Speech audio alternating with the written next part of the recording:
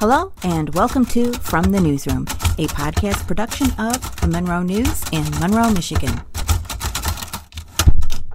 The following is an article by Suzanne Nolan Wisler for the Monroe News, talking about the Spanish flu epidemic of 1918. The Spanish flu of 1918 vanished from Monroe County more than a century ago, but there's still a physical memento from the pandemic. The Monroe County Museum has an altar shrine dedicated to Rose Jacobs Bushrow, age 38, who lived on Monroe's North Borges Avenue. After a week's illness, she died November 11, 1918. Her obit gives cause of death as pneumonia, but that was a complicating factor of the flu, said Lean Reum, historian at the museum. The large, elaborately decorated altar was created by her husband, Charles Bushrow, superintendent of tracks for the Detroit United Railway.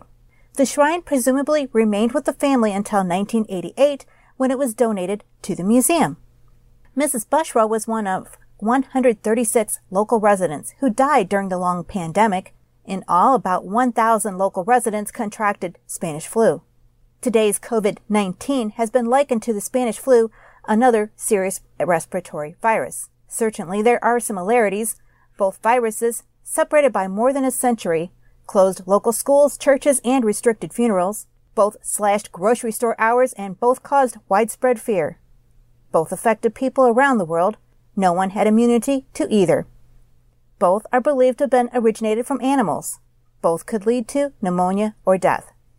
Although accounts vary, the Spanish flu began around the summer of 1918 and lasted into the spring or summer of 1919. The flu occurred at a volatile time in history. World War I was raging and polio was rampant. Its death toll was shocking. Spanish flu killed 750,000 Americans and 55 million worldwide, said local historian David Eby. Many were World War I soldiers. I believe 1/3 or more of the casualties of World War I died from the flu, including a number of Monroe County men, said Eby. It is said 1/3 of the human population was infected. Many of the victims were young people, but no age was spared. Accounts differ as to where Spanish flu originated. The disease was named after Spain, which was among the hardest hit regions. Although the virus may have debuted in spring of 1918, like today, Monroe remained unaffected for a time. A local girl, Dorothy Boxwell of Erie, died August 18, 1918, and could have been the first local victim of the flu. Her parents died later that year. By October, Spanish flu was fully in Monroe County. The dreaded grip malady has at last hit Monroe, reported the Monroe Evening News on October 12, 1918. By this time, there were 2 local deaths. 8 former residents died out of town. Others had minor cases. The number of afflicted residents increased rapidly. The next 6 months would see more deaths throughout the county, said Rick Grassley, a local researcher who has extensively studied the Spanish flu pandemic.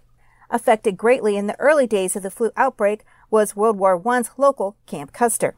The camp was quarantined, and new soldiers were told to stay home. Soon, 2,000 at camp had Spanish flu. Like today, stories of the pandemic filled the local paper. One article told people to sneeze and cough into handkerchiefs. Another encouraged kissing only through handkerchiefs, and one warned linking stamps might spread the virus. Ads touted the new wonder drugs of the day, aspirin and Vicks VapoRub. Aspirin became available without a prescription in 1915 and was a bestseller in the U.S., Grassley said. Aspirin was used to treat the fever and aches.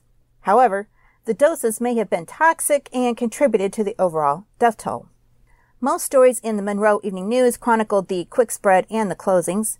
In mid-October, the health department's Dr. Unger said the cases were decreasing in the city but were rampant in Monroe's Little Italy, an area in the 3rd precinct in the eastern section of the city. That news brought officials to Little Italy, who found children eating garbage, rampant illness, and poor living conditions. Eventually, these findings brought aid to the area. Mayor C.B. Southworth closed all public places and stopped all unnecessary meetings October 19th. He also closed churches, dance halls, theaters, pool rooms, and lodge rooms. Schools stayed open except for the ones that were closed by the health department. It was the first time churches had closed in 130 years. 9 deaths occurred from October 20th and 21st, including Father Roland Carmody, chaplain of St. Mary's College, who died of pneumonia a week after contracting Spanish flu. Schools were shut down October 23rd and remained shuttered for 2 weeks. Then they were reopened, even though there were 70 active cases of Spanish flu in the area. The authorities feel that this number does not warrant keeping the schools closed any longer, and they consider the number but normal, reported the news. By November 6, 200 students had contracted the virus. None was in serious condition. The local situation is clarifying very rapidly, according to the local health authorities, and by Thursday or Friday, the closing ban will be a thing of the past. The theaters are getting ready to open at a moment's notice, said the news on November 6. As promised, theaters and churches were reopened soon. Some churches held special celebration services. By November 20, the flu appeared to be losing its grip. The state had 1,193 new cases and 47 deaths within a few days. But things worsened in December. Spanish flu was again rampant through the state. Failure to quarantine, together with the premature lifting of the state closing order, is considered the chief reason why the epidemic is now more prevalent than in any previous time, reported the news on December 7, 1918. Theaters and churches remained open, but placards were placed on the home of those who were diseased. Deaths continued throughout the winter of 1918 until April 1919. Ida Ribberg may have been the last Monroe County resident to die of the flu on April 19, 1919, Grassley said. Then, Spanish flu died out. The Spanish flu evolved into something else not as deadly. We survived then, and I am certain we will survive this, EB said. Audio production by Paula Wethington for the Monroe News.